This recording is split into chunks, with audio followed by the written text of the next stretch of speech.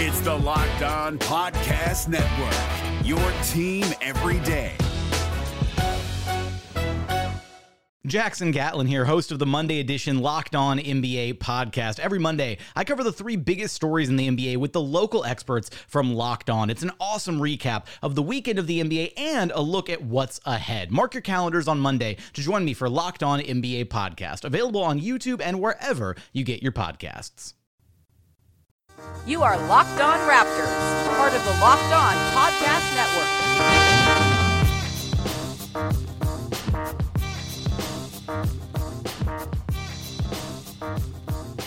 Hey, how's it going? Welcome to episode number 302 of Locked On Raptors for Wednesday, March 28th. I'm your host, Sean Woodley of LockedOnRaptors.com and RaptorsHQ.com. You can find me on Twitter at WoodleySean. Find the show at Locked On Raptors. You can find links to every single episode.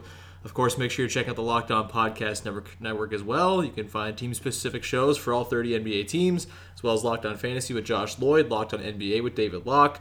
Those are all together on the Locked On NBA iTunes channel. And make sure you check out the NFL shows as well. If you're into the NFL offseason and the draft, those shows are covering all 32 teams from a local perspective that you can find a very good and interesting take on everything going on with each team around the league. So make sure you're checking out the Locked On NFL Network as well. If you find a show on either network that you like and dig, and you find hosts that you want to support, make sure you subscribe to their shows on iTunes. And you can do that without Locked On Raptors. If you find us, it's not hard. Just search Locked On Raptors, find it, subscribe, rate, review on iTunes, Spotify, Stitcher, all the different places that we're hosted. And I'd very much appreciate it. It takes no time at all, and it's the best way to support the show and show that you care. All right, on today's show, joined by Vivek Jacob for one of his many, many appearances on the show to talk about last night's game against the Denver Nuggets, in which the Raptors won 114-110. Probably the most entertaining game the Raptors have played in a while. I guess the Cavs and Thunder game were also very entertaining, but this one ended in a win. And it was a really good back and forth game. Vivek, I'll ask the question I usually ask to you when we come on for these things, just because it's the easiest thing to start with, and we can kind of flow off of there. What's your biggest takeaway from the Raptors winning 114-110 over the Denver Nuggets? Biggest takeaway, I guess, would be the bench. Yep. For me, you looked at the game against the Clippers where they lost the lead in the fourth, and again, I started to worry a little bit when the Nuggets came out and scored the first couple buckets in the fourth quarter, and they took that 90-82 lead. But immediately after that, the bench was the bench. Then, as we've seen over the course of the season, when they can create offense through their defense, they're so much stronger. They just get these easy transition opportunities that get the crowd going, and then that seems to get their defense going even more. That's basically what we saw. You saw DeLon Wright getting steals and getting the ball out to Siakam. You saw Jakob Poeltl with some blocks and some dunks on the other end as well. So great to see the bench back in their groove. Obviously, it was only a couple of games that they struggled. They've been great all season, but they're such an important part of this team now that it was important to see them get back to what they've been for most of the season. Yeah, they were awesome, and I like that Casey stuck with them down the stretch. DeMar didn't even play in the fourth quarter, and it's not like he played poorly. DeMar was 7 of 12. He had 15 points, 8 assists. Didn't get to the line at all, but he was pretty solid all told. But the bench just kind of changed the direction of that game. I had to pause it after the third quarter and catch up with the fourth quarter a couple hours later. And I was like, the Raptors were down, I think, 1 going into the fourth, and I was like, all right, let's fire this thing up here, and let's see the fourth quarter malaise that has set in for this team the last couple weeks. And it wasn't that at all. The bench kind of regained steam. They were not very good in the second quarter of that game, and really sort of brought it back. And the defense was just unbelievable. I think that's probably my biggest takeaway from this game, is that the defense kind of looked like the defense again. The Nuggets scored a bunch of points. They were 110 points on how many? They made some crazy shots. Yeah, they shot 47%. They were 43% from deep, but their shot making was insane in that game. Nikola Jokic was 11 of 21. I would argue that maybe 2 of his baskets were not heavily contested. The Raptors were up in his grill pretty much the entire game. Struggled, I think, a little bit early on, kind of gauging where he was going to go in pick and pop situations. But other than that, they were just up on him the entire game, and he was making them. Jamal Murray made a 3 from 35 feet at one point. It was kind of ridiculous. From Kitchener. Yeah, exactly. From Kitchener, Paul Millsap. In the third quarter, he kind of roasted Jonas a little bit, but I don't think Jonas was particularly bad. And all told, the Raptors blocked 16 shots in this game, and I thought their defense around the rim was kind of what we've expected. Obviously, a more extreme example of it, but over the course of the season, they've been one of the best teams defending around the rim this season, and they kind of got back to that. 4 blocks for Ibaka, Jonas, and Lowry somehow.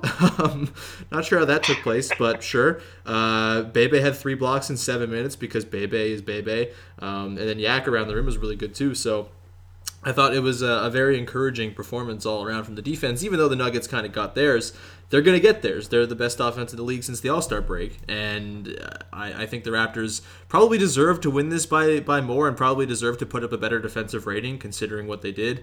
What did you think of Serge? Because I thought of all the stuff that went into this game, maybe he was the most encouraging thing to come out of it. Yeah, I thought he was really good defensively. I think the only issue probably was that his three-point shot wasn't really falling. Mm-hmm. But he had that big one in the fourth from the corner. But I think you saw a lot of the surge that you want to see in the playoffs in terms of defensively stretching it out to the perimeter, protecting the rim. And on offense, he did some good things too. He had a couple of nice drives where he was able to kick it out. So this was a very good surge. It's an encouraging sign. Maybe he had a little extra juice knowing that there's 3 days of rest coming, or at least 3 non-game days. I'm sure they'll get some practice time in. But, yeah, I was very encouraged with what I saw from Serge today. Oh, the last game. The NBA playoffs are right around the corner, and Locked On NBA is here daily to keep you caught up with all the late-season drama. Every Monday, Jackson Gatlin rounds up the 3 biggest stories around the league, helping to break down the NBA playoffs. Mark your calendars to listen to Locked On NBA every Monday to be up to date. Locked On NBA, available on YouTube and wherever you get podcasts. Part of the Locked On Podcast Network, your team every day.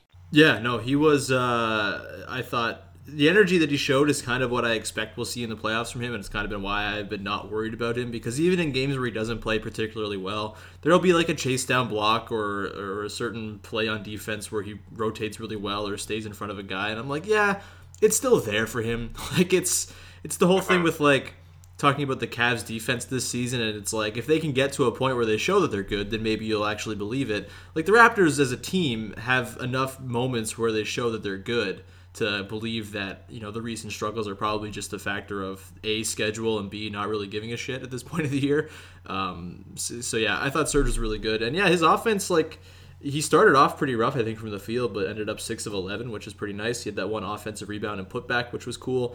And I think for that's got to be his best game for 2 months, I think, really. I mean, he's had some nice games. He had a really good stretch, I think, at the start of the new year, when he had 7 or 8 straight games where he put up pretty decent numbers and was shooting really well.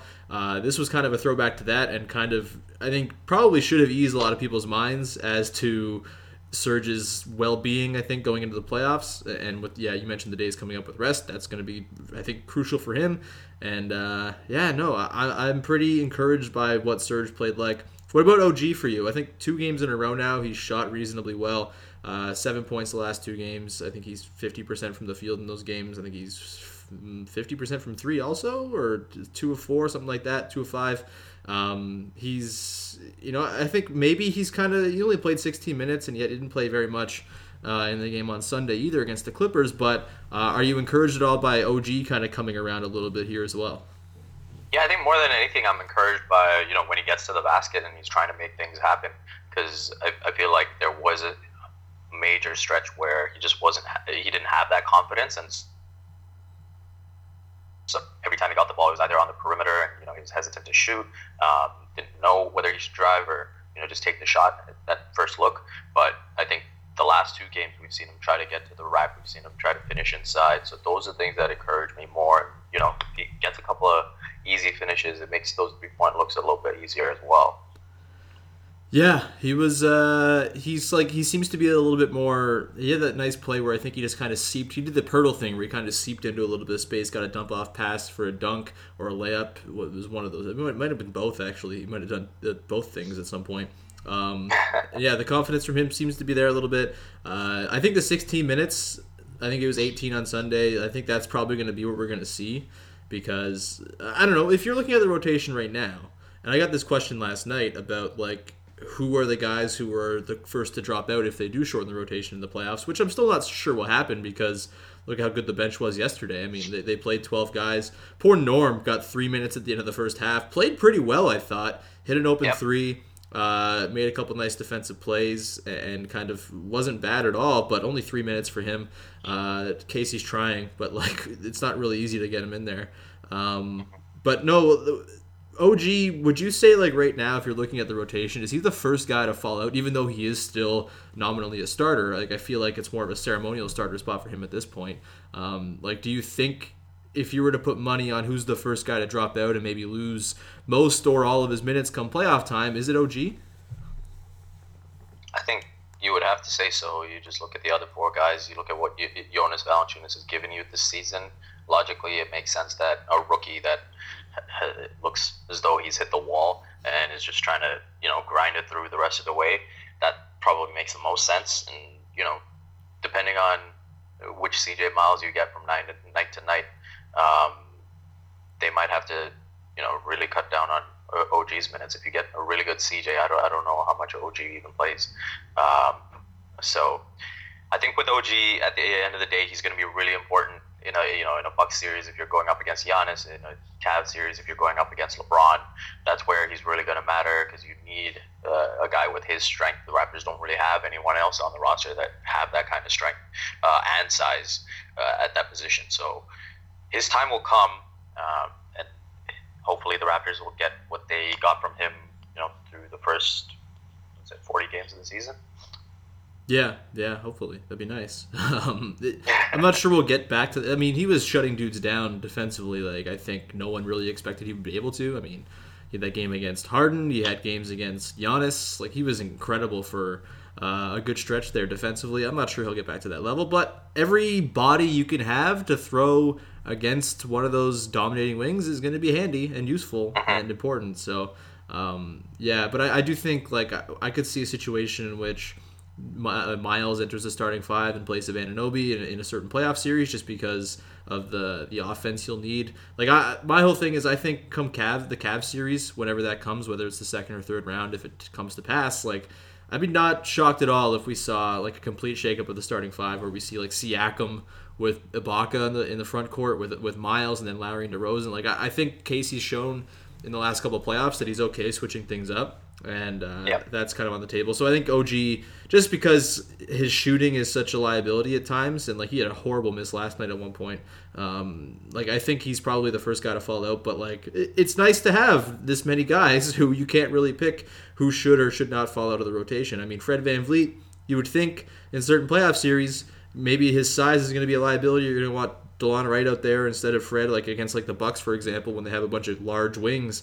Maybe DeLon's the guy, but like Fred last night goes for 15 points on 5 of 7 shooting and 3 of 4 from deep, and it's like, all right, well, what the hell are you supposed to do? You just got to play all these guys, I think. So, all very encouraging from last night's game. Did you kind of feel like this game got them back on track a little bit? It's been a sort of a bumpy last couple weeks. They lost 3 of 5, and people were freaking out on Sunday, and it was exhausting. Did you feel like this game was different? Were you at the game last night? Did it feel different just like kind of talking to people and seeing how it all took place?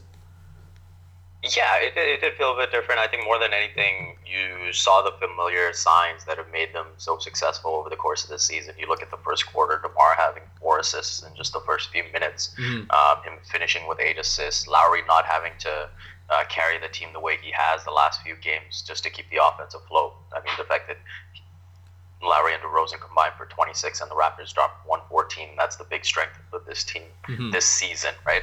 So I think those are the encouraging signs, the fact that you saw what's been the template for success.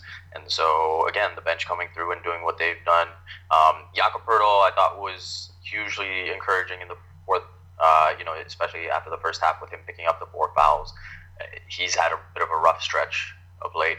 And so I think that was a big boost of confidence for him. Dwayne Casey talked about post-game, in terms of the bigs taking negative steps when defending the role, and I thought that was really interesting because I feel like the instructions from the coverage are to sort of seep back a little bit. And so if they're being encouraged to be more proactive, I think that helps the defense as well. So now they've got these 3 days off. I think a lot of the struggles, I think it is fair to put it down to the fact that they've played 13 games in 22 days, which is just obscene. Frankly, it's just a fact. It's not an excuse. That's just really tough to do. I mean, that's more than a game every 2 days, so it's tough.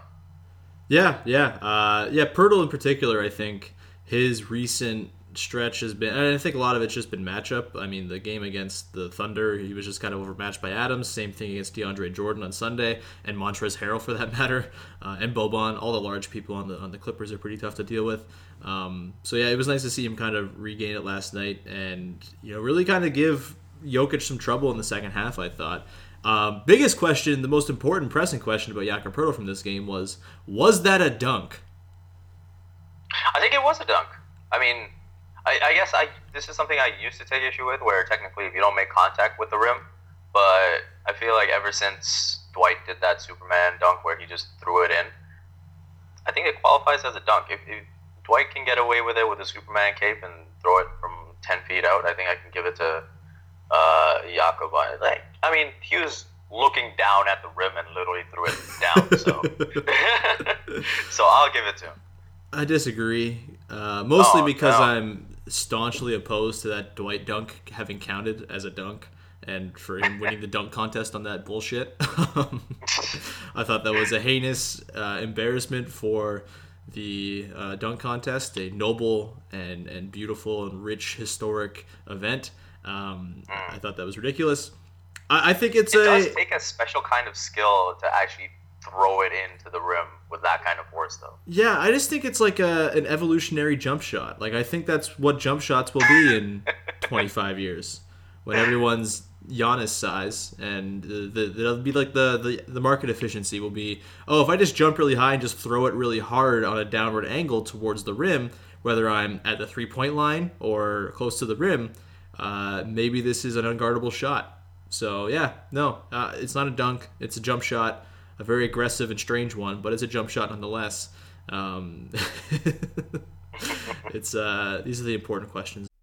This is Jake from Locked On. Locked On has teamed up with State Farm to spotlight some of the greatest supporting players in NBA history. After beating the Heat led by LeBron James and Dwayne Wade in 2011, Dirk Nowitzki won an NBA title and proved himself to be one of the greatest basketball players of all time. But there was one player in the starting lineup for the last 3 games of the finals that helped support Dirk all the way to a championship, J.J. Barea.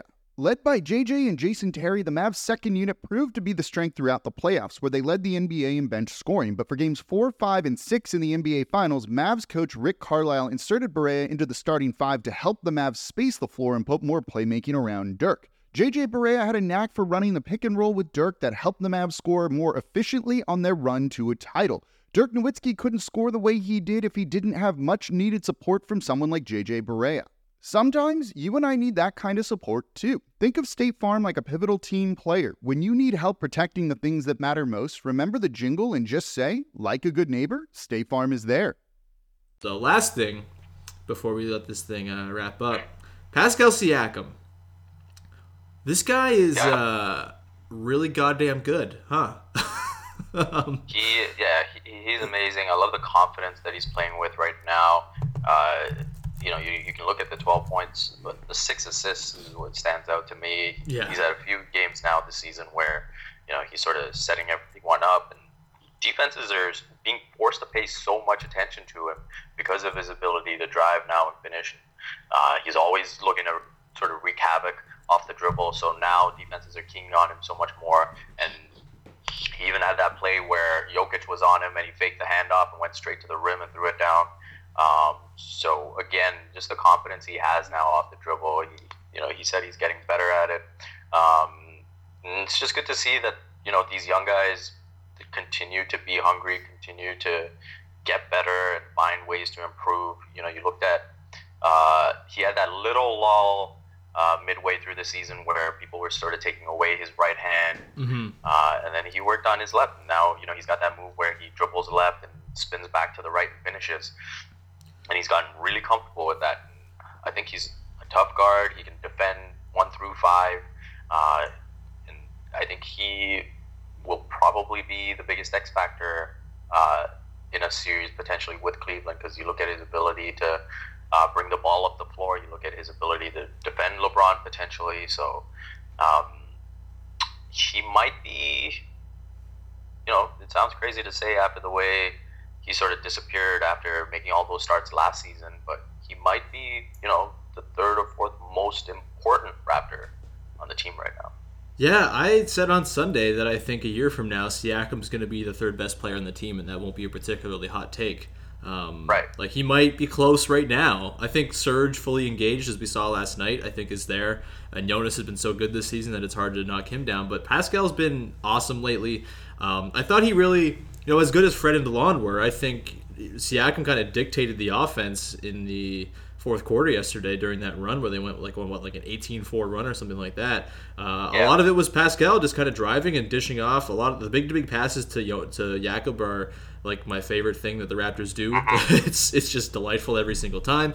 And I think while his shooting is obviously a question mark, 21% from 3. I mean, that's up like 3% over the last week because he hit 4 in a row or something like that. But while that's a question, I think his playmaking is getting to the point now where, like, I don't know if I want to be a defense saying, all right, here's 6 feet of space for you, Pascal, to either shoot or drive, because him with 6 feet of space to kind of get ahead of steam is pretty dangerous, because you mentioned he has that little push shot, which is like indefensible at this point.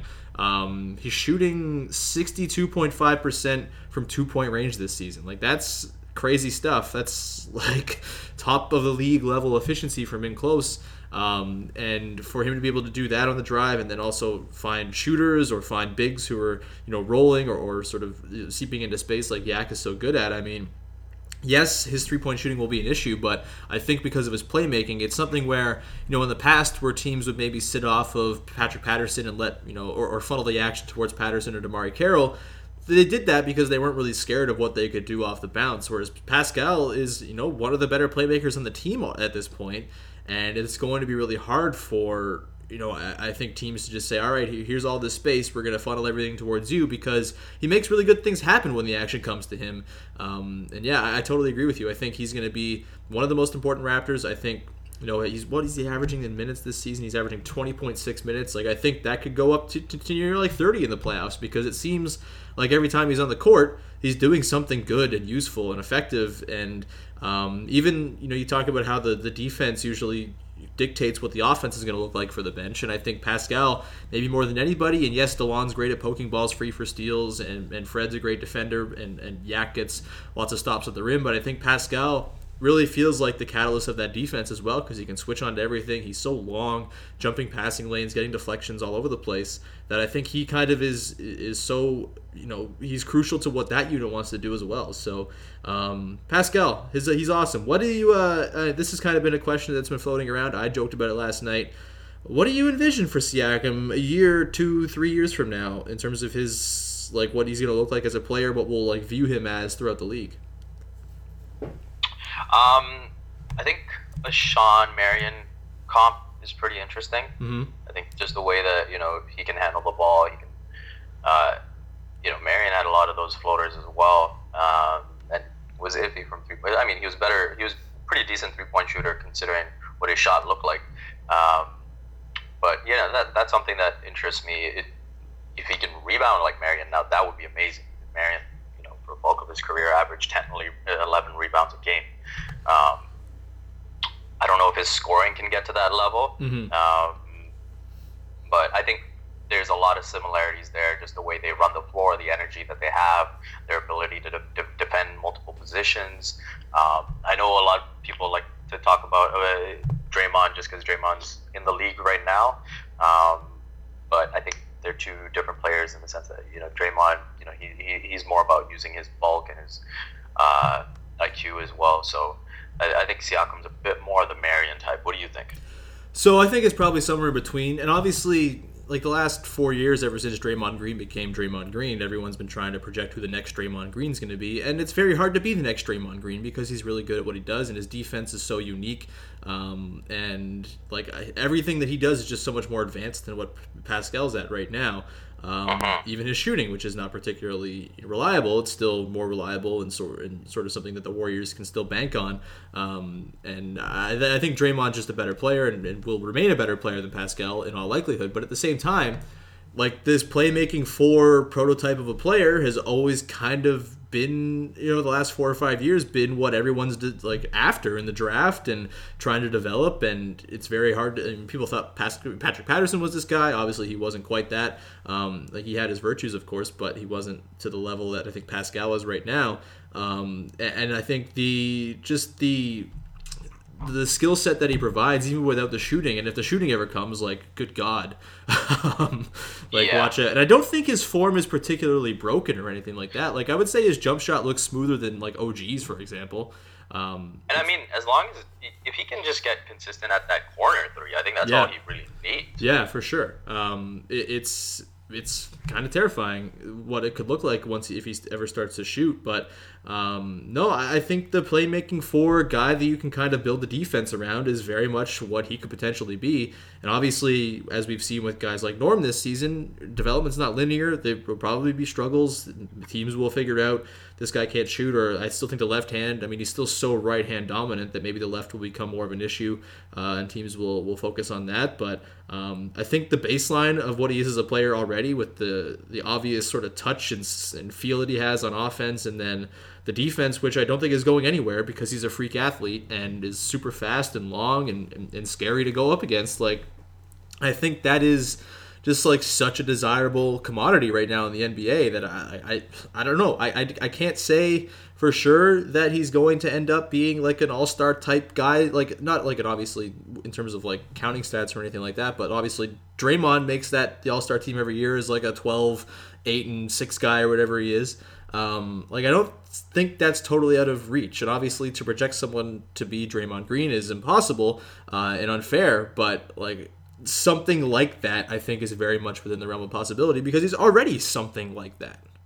Mm-hmm. Is that unfair? I don't like getting too carried away with projecting guys, but it's just been so encouraging this season, and I really do kind of believe that a year from now he's going to be the 3rd best Raptor, and we'll consider him more of a part of the core and perhaps a starter for sure, depending on what happens with Jonas this summer or whatever happens with player movement. But I think a year from now he is viewed as a core member of the team and not just part of this crazy second unit that is just a nice luxury to have. Yeah, no, I agree with everything you said. Just out of curiosity, who do you think has the higher ceiling, Jakob Poeltl or Pascal Siakam? I think it's Siakam. I think the playmaking and the at least willingness to shoot is right. I don't think Yak's. Yak's a really good passer too. I think less so with off the dribble stuff. I think more on the roll he's really smart and heads up in those situations. And his defense is obviously outstanding and he's super smart. It's nice to have both of them, I will say. Yeah. Yeah. If that's it, hopefully that's the front court for many years to come, right? Yeah. That would be really exciting. I tweeted about this last night. The Raptors from the 2016 draft, they have just their 2 draft picks. This doesn't even count Fred. They've gotten 12.8 or 13 total win shares. I think after last night, I think it's been updated. 13 total win shares out of their 2 draft picks. And most teams are not anywhere near that. Teams like the Pistons are negative 0.6 win shares provided by their draft picks. Henry Ellenson and Michael Jimenez, they did really well, and Fred is in that as well. And the more Fred plays this well, here's my thing with Fred is I've been uncertain about what his future is going to be and if he's going to be with the team next season. I think the better he plays, the more likely it is the Raptors bring him back. To be honest, what do you think about that? Oh, no, for sure. And I think a little bit of it will have to do with how far they go in the postseason. If they get to the conference finals, I think if they get to the NBA finals, I think it's a lock that he comes back because I don't think there's any way you can break up the team. But if they even get to the conference finals and really give the Cavs a run for their money, let's face it, I think the Cavs are the only team that you should be okay with beating the Raptors at this point. Anything else, if they lose to the Celtics or the Wizards even, I think that would be a disappointment. So I think as long as they give the Cavs a run for their money and really, take it to a competitive 6-game series or 7, I think you've got to look at bringing Fred back. Interestingly enough, everyone's sort of been going crazy over Kyle Lowry's 3-point shooting, and rightfully so. He's shooting 52% from 3 since March 7th. But Fred VanVleet, sort of under the radar, he's shooting 52% from 3 since March 11th. Mm-hmm. So I think what he gives you with the 3-point shooting, it's so desperately needed on this roster, especially on a night like the one they had against Denver, where CJ Miles doesn't have it going and Serge Ibaka doesn't have it going. So then you're looking at Kyle and VanVleet as sort of the two guys that you're relying on. So for him to come through, and now he's doing these Kyle Lowry impressions where he's taking charges too. So yeah, all is well in Raptorland once again. You don't want to fire Casey anymore? Wow, man. I can't believe that was Raptors actually a tape Twitter on Sunday. Is a hell of an experience. It certainly is. It's entertaining to say the least. I mean, entertaining like I'm sure that movie Hurricane Heist probably is, but I'm sure it's entertaining. Yeah, I think with Fred, honestly, you say that if the Raptors make it to a conference finals or the finals, it's probably a lock. Like, I would argue that the way they've played this season and just how much they've outclassed the rest of the East, I would argue it's maybe almost already a lock that they're going to go into the tax next season, because, like, you look at the roster and there's no reason, if they keep Fred in particular, there's no reason for it not to get better next season, just up and down, because everyone's going to be a year older. They'll be either in their second or third or fourth years as opposed to their first or second or third. And like, I think you can build in a lot of internal growth from the back end of this roster. Maybe not from the top. Maybe there's some regression from Serge or Kyle, but like, I don't think DeMar is getting any worse anytime soon. Like, he's still only 28 and he's improved every year, and I'm not going to pencil in a regression for him anytime soon.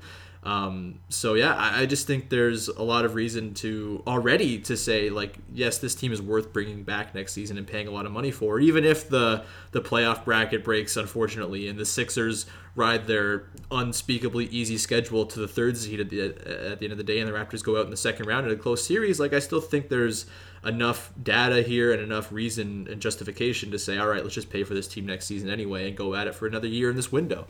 But I don't know. Yeah, no, I completely see where you're coming from. I think the angle that I was taking was more, if you do get beat by the Cavs convincingly, or you lose in a series to someone else and you're exposed poorly at the small forward position, then I think you have to sort of ask the question, is our money best allocated towards a third very good point guard? Okay, yeah, that's fair. So yeah, that's more what I was thinking. Fair enough.